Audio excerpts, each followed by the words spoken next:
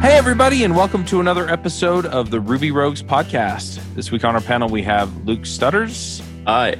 John Epperson. Hello. I'm Charles Max Wood from devchat.tv. I missed last week. Luke, did you get a chance to introduce yourself? I did. I am been working in Ruby for about 10 years in various different e-commerce and retail projects. Recently started working in the world of aerospace, which doesn't have a lot of Ruby going on, but we're managing to fit a lot in. Cool. Are you stuck at home climbing the walls when you should be hanging out with the community at the latest conference to get canceled? Are you wondering where to hear your JavaScript heroes like Amy Knight and Douglas Crockford and Chris Heilman? After the cancellations, I decided to put on a JavaScript conference for you, online. I invited my favorite folks from around the web and got them to come speak at an online event just for you. Go to jsremoteconf.com and check out our speakers and schedule. The conference is on May 14th and 15th. The call for proposals is open until March 31st. Come join us at an online conference that we guarantee will keep you safe and keep you informed. jsremoteconf.com. Well, we decided to jump in and talk about what we're working on these days. So, John, it sounds like you've got some stuff going on. Do you want to start us off? Yeah, the most interesting thing going on in my life is that I am currently a mobile developer. And we do have a Ruby backend, but I decided to go full-time freelancing with my company. I made the decision a little more than a year ago, and I made the plunge 8-9 months ago, I think. And then the first client that we picked up, somebody here in town contacted me, and they're like, "Hey, do you do React Native?" And I'm like, "No, but I needed a client." And I was like, I've done React before. I was totally upfront and honest. I was like, I've never done React Native. I've done React, done a bunch of React, pasted onto Rails apps for a long time now. I could probably figure it out. And this guy was like, "I think you'd be perfect for this project." And I'm like, "I don't know why you think that I'd be perfect for this project, but well, whatever." So after like a month and a half of bidding with this client, I landed them.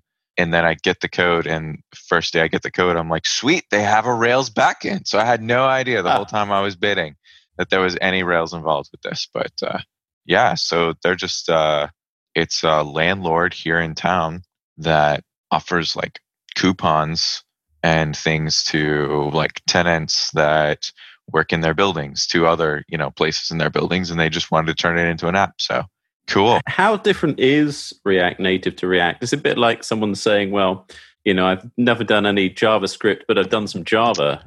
It must be more similar than that. It is way more similar than that. There is React code in here. The thing that's weird, okay, so I've been doing this, all caveats, right? Like I've been doing this for like since December. So that's what, 3-ish months now, a little over. The thing that I have picked up along the way is that almost all React Native apps, they're all like, "Hey, you'll be writing in React, and we're going to convert that into native iOS and Android for you." And sorry. Yeah, no, you're fine. I'd be laughing too if somebody was telling me this story at this point. But I think like basically 90% of React Native apps have to be what's called ejected, which basically means that you have a React app or a React code base, an iOS code base, and an Android code base, and you have to care for all three of them. Yeah. Yep. This is sounding very familiar. We have a React Native podcast, and lately I've kind of been helping carry that show. Yeah, it's interesting. Sometimes we have people who come on and they're like, "Well, I built this for React, and it turned out it worked great for React Native." And most of the time we get, "I built this for React, and then I had to go and I had to figure out how to make it work for React Native because it's not the same." So. Look, I mean, I am writing React code, right? Like when I'm doing the React part of it. But I think 70% of my work is not in the React code. I mean, even the people that I talk to where it's pretty much, 100% React Native, you don't have to go write any native extensions or do anything extra. Sort of the way that you think about components and you organize some of that stuff is similar. And, some of the back-end JavaScript stuff is going to be similar. But there are enough concerns that are different to where I don't know that I've met anybody who could share more than half their code across React and React Native. And even then, yeah, it's pretty easy to go down a path where you're going to have to figure out either how to do something differently so it'll work on Android or work on iOS. Yeah, so anyway, it's really, really interesting to just see where this goes. How much effort has it been to kind of differentiate between iOS and Android? I presume you have a separate build process for each. Yeah, so the build process is different. So one of the things that really frustrated me jumping into this, coming from the Ruby world, is to me, this ecosystem just feels like it's the most brittle thing I've ever encountered. Like I've never encountered an ecosystem where they just sort of accept that, okay, for an iOS build, maybe I have to like build it like 5 times and it's going to like work one of those 5 times, right? Like it just fails 4 times and I'm just supposed to keep rebuilding it. And that's sort of okay. And when I look up online, that's what it's like. Everyone's just like, rebuild it. Just try rebuilding and see if that works. I don't know that that happens all the time. And after a lot of work and effort, I got rid of some of the libraries that were causing that. So now my build is back to building first time every time. It was super mysterious. It clearly, it was dependencies underneath, but there seems to be a lot of that going on. There's also a lot of manual changing of values in order to make your build work. And of course, I'm super like into DevOps and stuff. So I was like, I'm going to write some stuff. So there's a cool tool out there called Fastlane. I wrote like basically a bunch of scripts for Fastlane in order to handle like different pieces of the build so that I can now only run 3 commands to get my build done, Yeah, that's the life, I guess. And then I have to wait while my machine is like tied up for 2 hours as it's like building this build. Yep. That's quite a build time. It's a lot longer than Ruby, that's for sure. I was reading a post by a guy who was doing, he must have been building an operating system or something, but he had a 96 core Windows PC, and he was attempting to spin up a big parallel compile. And the thing was sitting there for a minute before starting because there was some kind of ON squared condition in Windows when launching the build processes. So it would just sit for 60 seconds while spinning up the build. Yeah, it's been different. I've been doing Ruby so long. It's been a really long time since I've had to do something that's like, front heavy. Yeah, I've heard a few people that have made the transition to either front end or mobile, and yeah, it's definitely a different world. But it's all interesting stuff. And if you're going to create a custom front end, people talk about doing these spas. I think a spa done right is essentially React Native, right? It's a mobile app. Otherwise, it's, unless you're on a high latency connection where the refresh is just painful, you can make the spa perform in a way that makes sense, which is hard. Yeah, I like the direction you're going in there. A spa is a single page application, right? Yes. I'd never heard it said out loud. Oh, I have. We have a JavaScript podcast too, so. My town is really big into JavaScript, so I've also heard it. But yeah, not outside of the JavaScript world do I really hear people saying the word out loud. Yep. Any other projects that you're working on there, John, or should we let Luke chime in? I mean, I have tons of cool things going on, but I think it's Luke's turn. Time for one of my code disasters. So, disasters. Yeah, this week's code disaster took over a project which was a simple business-to-business API. It's kind of one business talking to another to automate manufacturing. So really simple. Sinatra app. What could go wrong?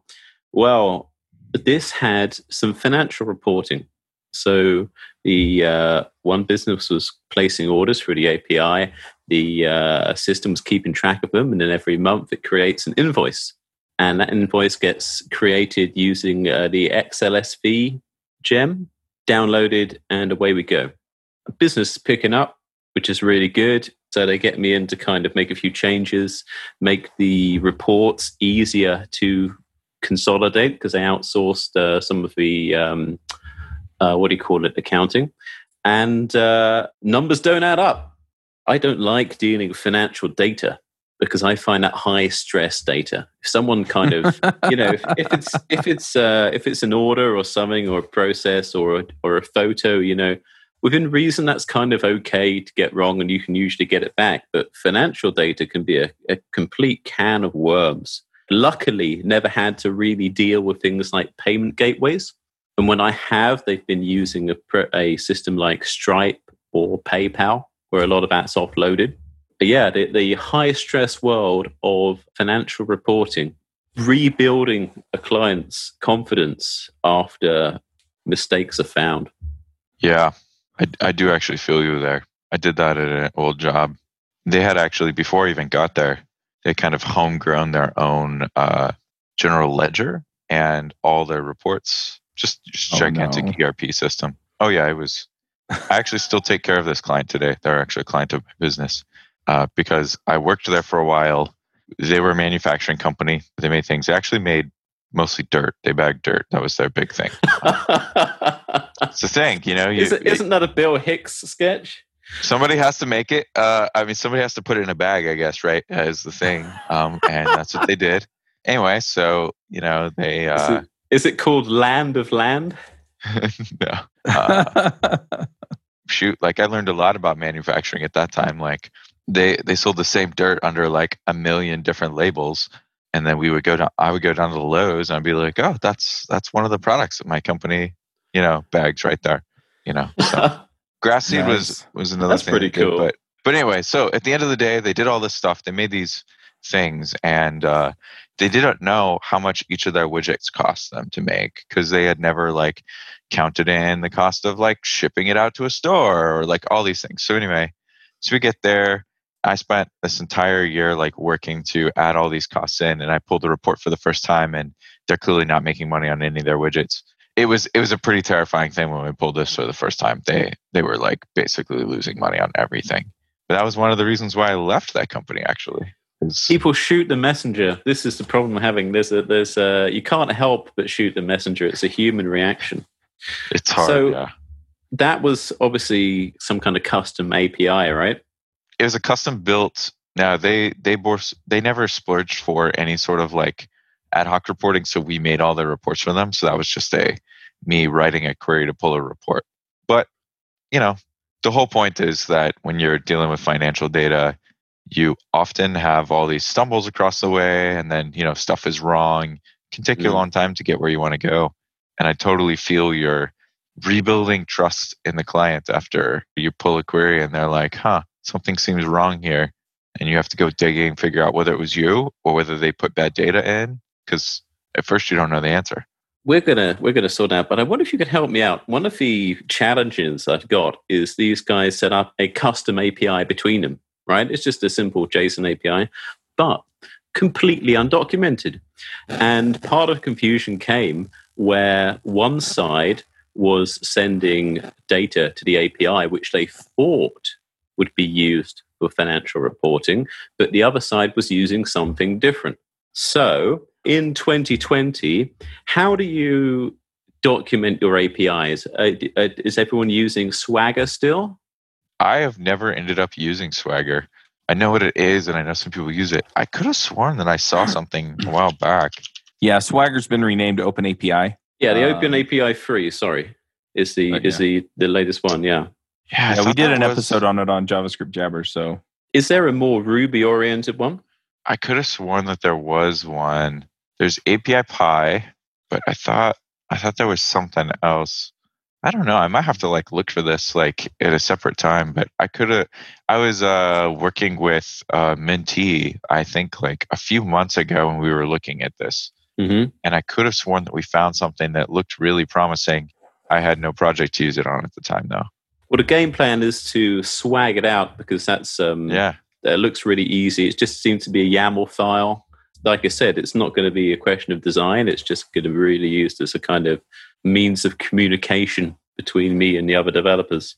But if there is a better tool, I'd love to know about it. So tangentially here. So one of the things that I'm commonly telling people is that I feel like a large portion of my job is not actually coding in any way. It's helping different people communicate with each other. This sounds like exactly one of those problems. Yeah, it's definitely one of those things that it'll make or break your career. If you're not a good communicator, it makes it really hard past a certain point to get hired as a senior developer.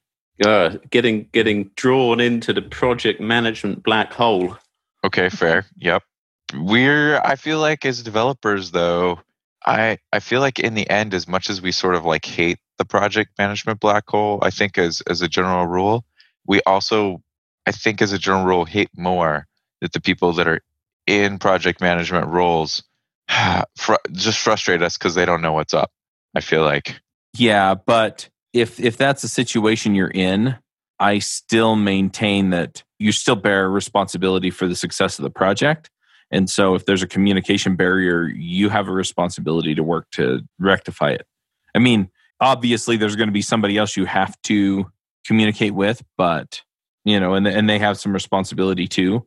But, you need to stand up and make it happen. So I don't disagree with you at all. This is exactly the kind of stuff that I mean, right? Like, yeah. Whether we like it or not, I think we often end up sort of being like the caretakers of language and terms and all of these aspects of communication. I was actually given the task at one point of training a project manager as a developer, right? Like they were like, hey, this project manager is a little weak. We want to give this project manager practice. We're going to pair him up with you, right? And it was interesting. Yeah. I had a similar experience when I was working in Japan. I was working in a very traditional manufacturing company, and they wanted to do some web stuff. So I thought, yeah, I can do some web stuff. Let's use Ruby because, the manuals are available in Japanese. They'd never heard of it.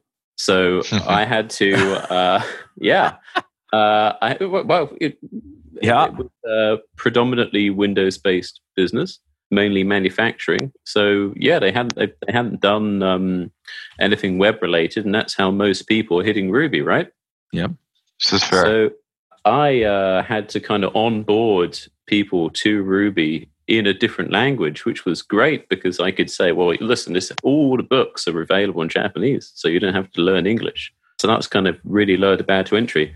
But then you kind of had to explain, I don't know, things like instance variables. Yeah, explaining abstract concepts seems difficult. Yeah. So one way I kind of really helped me in Ruby was the kind of enormous flexibility. So I kind of created a little DSL, and we put all of the business logic in that.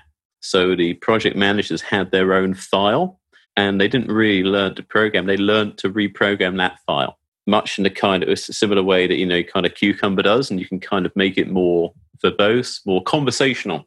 So that's kind of really fat. If I'd had to do that in C#, that would have been far, far more unpleasant. That's fair. But it also sounds like you got buy-in and stuff too, which I feel like is the actual hardest task of that.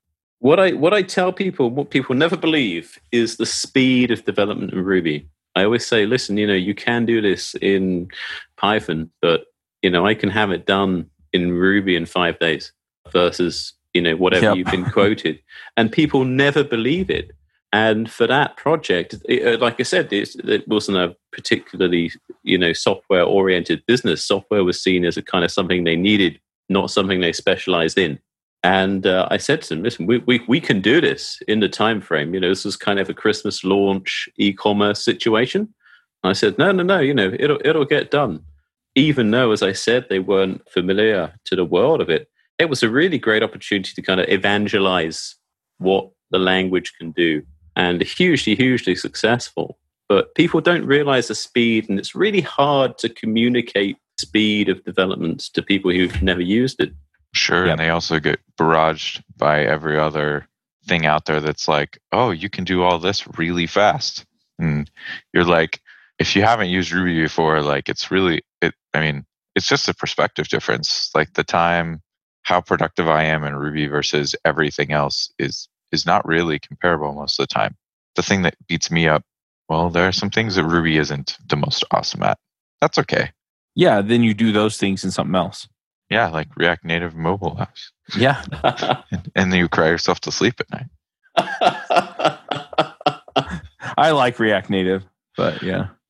Have you thought about learning how to build machine learning apps? Springboard offers a machine learning engineering career track that's similar to online machine learning boot camps, with the difference that it follows a project-based learning methodology where students work towards creating their own portfolio of machine learning models. Every student is paired with a machine learning expert who provides unlimited mentorship and support throughout the program via video conferences. Most students who take Springboard's machine learning engineering career track take it because they want to learn how to build machine learning algorithms, they want hands-on experience in deploying machine learning models into production, They want to learn how to build and deploy deep learning prototypes. Springboard offers a job guarantee on all their career tracks. That means that you don't have to pay for the program until you get a job in the machine learning engineering space. Ruby Rogues is exclusively offering a scholarship of $500 to eligible applicants. Make sure you use the code AI Springboard when you enroll. There are only 20 scholarships available for students who enroll. You should check if you qualify by applying. The application is free and it takes 10 minutes. Scholarships will be awarded on a first-come, first-served basis. You can sign up at devchat.tv/MLE. I'm going to chime in. I've got a couple of things going on. I think the thing that I've been spending the most time on, besides just looking for sponsors for the podcasts, is for, I kind of want to say for obvious reasons, but for COVID and coronavirus reasons, I've had a lot of people reach out to me about doing remote conferences again. I've been working to pull that together. The one that I'm pulling together right now is the JavaScript conference. I think I'm going to come back around and do a Ruby conference. Ruby Kaigi got postponed, and it was supposed to happen in April. And I think what happened really was that they were coming up on a deadline where they had to firmly commit for their venue or something, and just not knowing if people were going to even be able to or want to come, they postponed it to September. So I'm looking at putting something together there because I'm seeing conferences cancel all over the place. And so I've been putting those together. So there will be a Ruby one. I just don't know when. So I've been working on that. And then I've had a project that I've been working on for years that helps manage the podcasts. That's been written in Rails. And so I'm working on getting that kind of into, it's going to be in a private alpha, which means I'm going to move all of our shows onto it. And then once I'm comfortable with it working for us, then I'll probably open it up for, a private beta where people I know or people who apply can get in and use it. And there are a lot of other systems out there like Transistor.fm, and I think Fireside is another one that Dan Benjamin put out. The problem is that a lot of them focus on kind of the lower end of the market. You know, they make it really easy for hobbyists to get rolling, and their pricing is comparable to that. And my intention is to actually like a full soup to nuts deal where it's like, okay, you can schedule your guests, you can schedule your releases, you can bring people in to help you write the show notes, you can actually order any equipment you need, you can hire show notes writers that we've vetted, you can hire editors that we've vetted, you can write. And so it's kind of a full marketplace so that, and then if you have your own team, you can just invite them in and give them the role. And so it'll just work through the whole thing. And so it gets recorded, and then it notifies everybody who was on the call, hey, come in and help us get the show notes done. It notifies the editor that it's ready to be edited. All of the assets are in there. So that's kind of what we're doing. It doesn't have all of these features yet, but it does. It's currently managing our sponsorships, and so, having a place where people can come in and find common sponsorships, or I also want an option for podcasters to be able to join a package. So, for example, I'd love to get together with all of the other JavaScript podcasters, right? And then go to some of the bigger companies and say, hey, look, I know you don't want to do 50 small ad buys, but what about one big one? And then I'll manage the 50 small ad buys for you, right? And so just stuff like that is kind of what I've been working on. And it's been pretty interesting. We're pretty close to feature complete. I just need to move stuff over to it and start testing it out. So it'll be adventures in podcasting for all of our podcasts, all of our hosts. So you're going to do a podcast show about building a podcast framework? No, that's recursive. I'm building software for podcasters. I am going to be putting together a couple of podcasts about podcasting. One's just going to be kind of the, here's what you need to know about microphones. Here's what you need to know about, RSS. The other one is going to be for marketers. And it's basically going to explain how they can take advantage of setting up sales funnels that include and rely upon podcasts. Well, I think it's a massive growth market. I mean, I don't know where I'd be without my podcast when I'm sitting on a plane or something, or going on a 4-hour drive. It really is hugely productive way to learn for me personally. Yeah. The other thing that I want to do with it, and I'm probably going to work on this next, is none of these podcast apps have mobile apps. So Transistor doesn't have one. Fireside doesn't have one. And honestly, if I am at the airport and I get a call from my team about something that they can't handle, I mean, I don't want to have to pull out my laptop. I want to whip out my phone, see what the issue is, and fix it right there if I can. That's the other end of that. And then we'll set things up so that each show has its own GraphQL API or something, so that you can have a mobile app for your podcast or your podcast network based on that API, right? And so it'll manage all of your distribution channels and everything. And that way I don't have to hassle with all of it.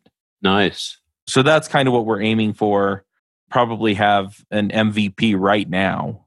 And so it's just a matter of getting it all together. But the other thing is if I have a GraphQL API, then I can use Gatsby or Gridsome. I think Scully does it too in Angular to actually build my website, right? So now I'm not reliant on WordPress, which is a total pain in the butt. Are you using WordPress at the moment? No. We switched over to 11.js a while back. I'm kind of wishing that I'd gone with a Gatsby or Gridsome because they have some nicer features for categories, tags, and connecting different data types together. The way that I've kind of played with Gridsome a little bit as far as pulling it through. And what it does is it actually wraps over the top of your Markdown files and uses GraphQL to query all of your Markdown files. And so what you can do then is you can say, I've got a podcast, or I've got podcast episodes, and they belong to this podcast, and they have these hosts. And so then it can just go and, you just tell it, okay, go look up the podcast, go get the last 5 episodes, and do the pagination. But you can also go look up on the podcast all of the hosts. You can look up the release date, and so you just do a GraphQL query to get all your data out of it. And then it pulls it all in and posts it how you want it. The nice thing about that too then is then we could basically allow a marketplace for templates, right? And it's like, look, if it's built on Gatsby or if it's built on Gridsome, if it'll use a GraphQL API to build the website, then you can put together a template, and then people can actually just order their websites as part of the deal too, right? And so they can either have us host them, or they can, spin them off to Netlify, or, whatever they want, depending on how much traffic they're getting. And it's just kind of an automatic deal, right? And so you manage everything in one place. That also means that we're probably going to have some kind of WordPress integration, where we build a WordPress plugin so that if you update something in Podwrench, which is the name of the tool, then it will, it'll go and tell WordPress, okay, you need to update this post, or you need to update this, the title or whatever. And then, that'll reflect into the website. But hopefully what we're looking to do is you can either set up your own website, or you can have us host it for you, or have somebody else host it for you. But however you decide to do that, what we wind up doing is we're going to make it automatic. So if you update it in Podwrench, it's just going to do the right thing everywhere else. I also want to add in social tools, but that's kind of a down the road thing. I want to add in like podcast donation payment kind of thing. We're going to have the payment gateway for sponsorships. You can just invoice them from there, and then it'll automatically set up the right thing in the right place so that the podcast ads show up on your website like they're supposed to. And so, yeah, we're just working through some of that. Nice. That's a lot of stuff. Yeah. And right now what we have is we have the guest scheduling. We have the prep notes that we're currently doing through Google Docs for devchat.tv. That's already done. And so any of the hosts or guests can go in and update that whenever they need to. Eventually, I'd like to have some kind of audit log on that or something, or break it up into sections or something. But for right now, it's just one big WYSIWYG editor, which is essentially what Google Docs is anyway.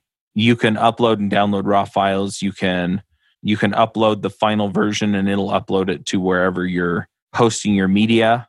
I'd like to add in a feature where we'll just host the media and give you the stats. But yeah, so that's kind of what we're looking at this point. And it does all the sponsorship stuff. That stuff's all built. There's a the lot invoicing isn't built, but the scheduling and the rest of it is. There's a lot of interesting stuff in there. There's a lot of work in podcasting, actually. A couple years ago, I launched one with a buddy of mine. We recorded something like 60 episodes till we eventually kind of became a little bit overwhelmed with all the production work. Yep. That we just kind of had to take a break for a while. Yeah, and that's the thing that I really want to do as much as possible is once you get to a certain point with your audience size and your reach, then we become a good fit because we'll actually go and help you sell sponsorships to cover the cost of our platform and to help you, pay for help with all that stuff, right? So you may still need to be the subject matter expert that writes the show notes, or at least, gives a summary for the show notes, and then somebody else can go through and pull all the links out, which is the process that devchat.tv does. I generally write about more than half of the show notes summaries, but then, whatever links we put into the chat or can come out of the prep doc wind up in the show notes as well. And so, just making that all easy so that at the end of the day, if you're doing a podcast, all you have to do is record it and upload it. And even then, I have another product that I want to put together where you would actually just open the app and record. So it's kind of like, what are they called? There are a bunch of them out there now. There's one called Anchor. No, not Anchor. Squadcast. Oh, what's the big dog in this space? Anyway, you open the browser and you record into the browser. The problem is that they rely on WebRTC, which tends to be flaky sometimes. I've also tried to use some of those, and once you get past like 3 or 4 people, they usually I wind up with at least one person that can't hear or can't talk. And so I just want to create an actual client app that you install on your machine. And this is something I haven't built yet. I'm probably going to do a Kickstarter for it because I think podcasters will take one look at it and go, yeah, I want that. But you install the client app on your computer or on even your phone, and then it'll record high quality audio on your wherever you're recording it, and then it'll transmit it to the cloud when you're done. And so in this case, what it would do is it would just plug into Podwrench and it would just upload it to Podwrench so that the editor can get at those files. But if you don't want to use Podwrench, you can still use it for your 2 or 3 or 4 person podcast. It'll stick it in Dropbox or AWS or wherever you want it. That's something that I've definitely got on the docket because then you get full quality audio. We record these on Zoom, and Zoom actually compresses the audio before it sends it over the internet. And so we're already losing audio quality just by virtue of the fact that we're recording with Zoom. And, Sure. Zoom isn't made to handle that kind of audio quality, but, that's kind of where it's at. Skype has its issues too. But the other thing is then if I have 4 tracks for all 4 people, and my 4-year-old walks in, Daddy, can you, half the time it's, Daddy, can you, I just went potty, can you help clean me up, right? Right. And, I don't want that in the podcast, right? So it's, the editor catches that and it's like, oh, drop Chuck's track, you're right, until he comes back. And so you can clean it all up. You can make it sound really terrific. It sounds like everyone's in the room because it's full fidelity. And then you compress it when you distribute it. And so you only compress it once. You're not losing any more of that information. You compress it to a high enough quality, 128 or 196 kilobits per second. It sounds like you're right there in the room on people's headphones. So anyway, I've gone way off on my stuff, but that's what we're looking at. And if I can get those launched before Podcast Movement in August, I will be a happy guy because then I can just show up and I'm thinking I can sell it all day long. I think you're right. Having a fairly integrated system is going to save a lot of time.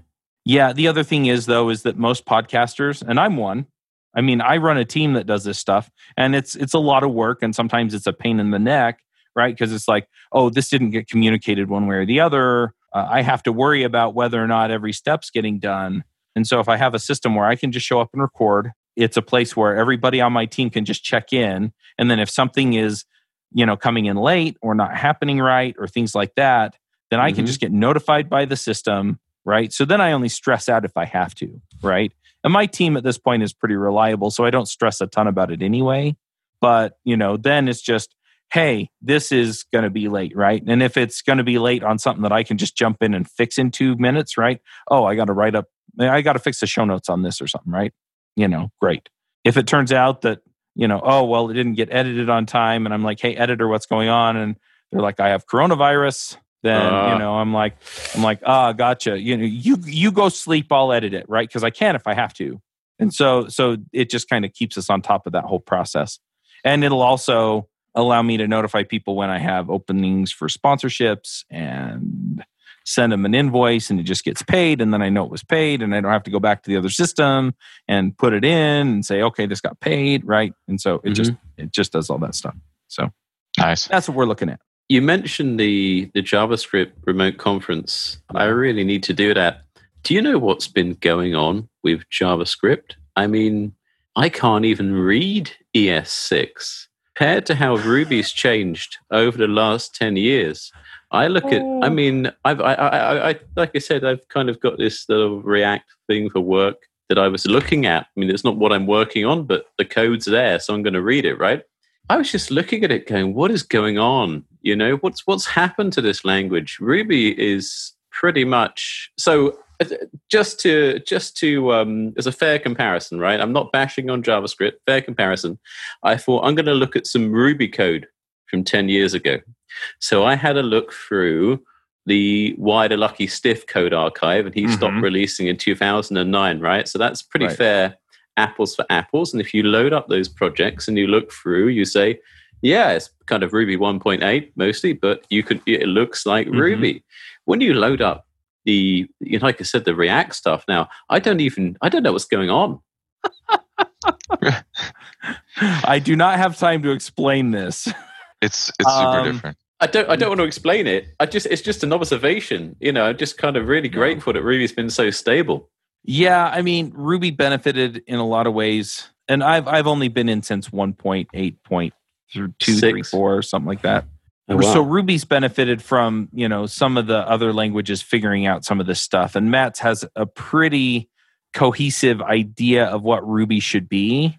I mean, sometimes they add features, and I'm just going, we don't need that in Ruby. If you need that, go use something else, right? But for the most part, it kind of all falls into the same aesthetic, and people follow it. The problem that we ran into with JavaScript is that they're trying to be fully backward compatible all the way back to 1999 or whatever.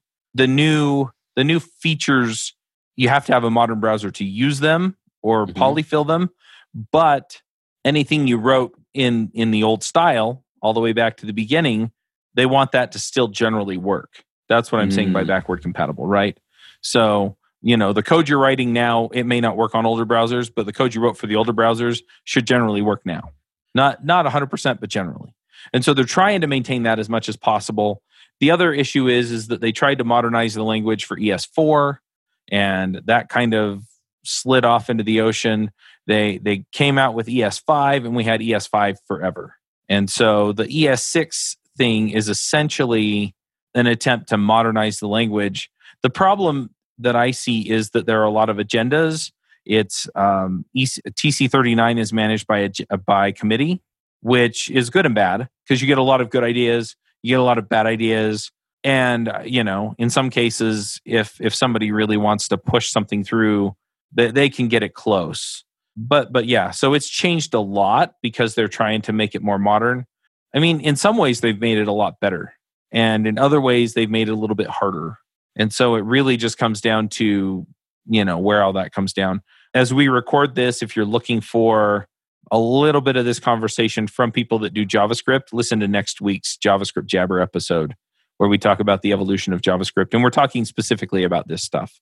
But yeah, I have mixed opinions about the direction that JavaScript has gone in.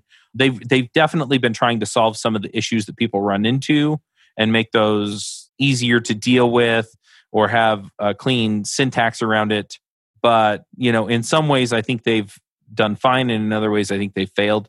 The other thing is they've also adopted certain standards into the ES6 specification that I think were fine as library add-ons. Things like promises.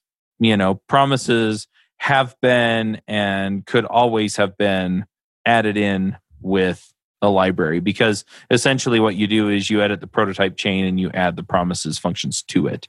Async await, which handles kind of the same problem, I think that had to be a language feature because it actually required some syntax magic.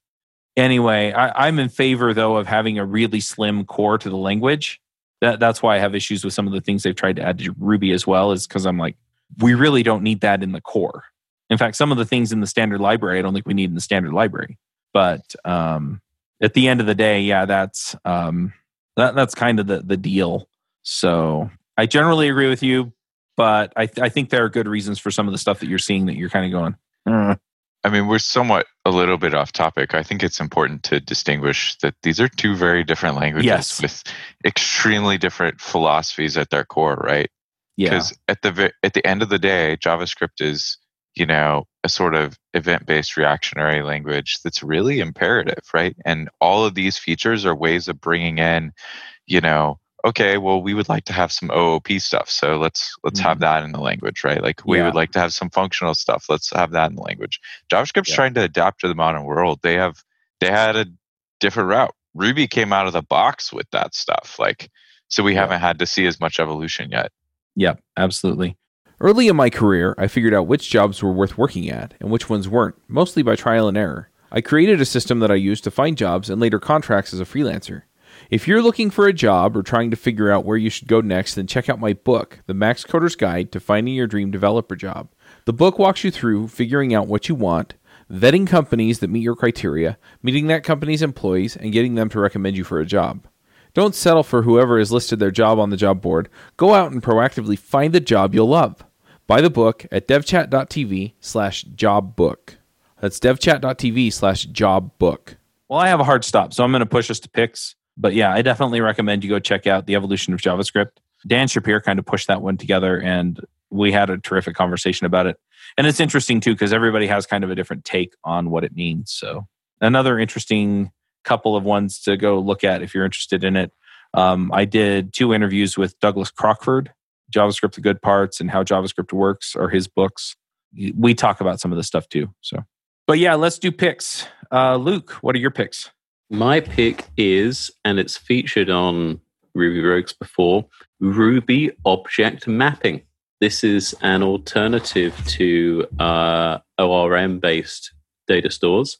I was using a gem called Data Mapper, which has been abandoned. The new project by, I think, pretty much the same team is Ruby Object Mapper. I'm using it for a high-performance database experiment in the medical industry.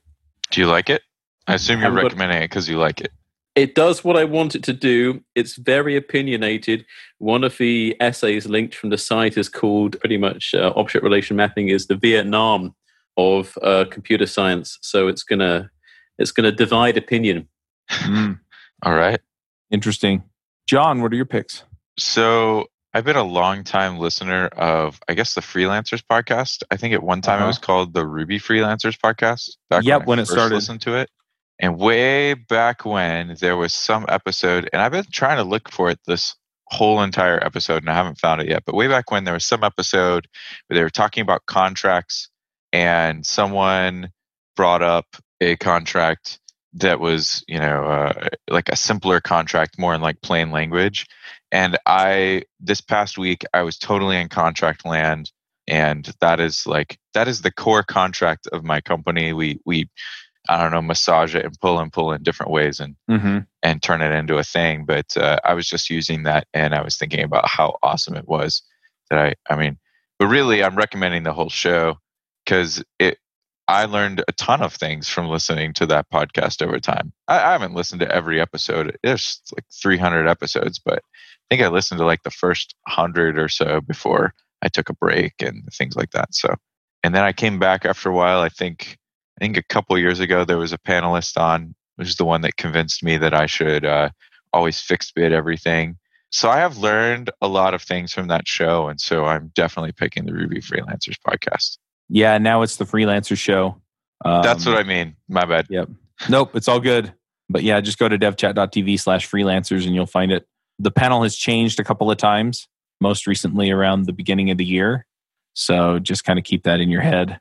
But yeah, I'm going to throw out a couple of picks. The first pick I have is I'm kind of a sucker for the journal style notebooks. And I bought one on Amazon a few years ago. It's got the Triforce. It's got Zelda artwork on it. I really love it. This is the one that I kind of write all of my deep thoughts in. I don't know. You could draw some kind of connection in your head there if you want, but I usually have one for kind of my deep thoughts, one for like if I'm reading scriptures or, at church or things like that. And then I've got another one that I kind of use for more business stuff. And it's mostly just so that I can find what I'm looking for without going, no, right, wrong topic. So yeah, I'm going to pick that because I'm really loving it. Yeah, I think that's pretty much all I've got to pick this week. Well, it's good to hear what everyone's working on. John, I might beg you to come on React Native Radio. Talk about my interesting journey. Maybe. I also need panelists, so if you know anybody, let me know. But yeah, let's go ahead and wrap up. We'll have another one later. Max out, everybody. Take care. Take care. Bandwidth for this segment is provided by CacheFly, the world's fastest CDN. Deliver your content fast with CacheFly. Visit CacheFly.com to learn more.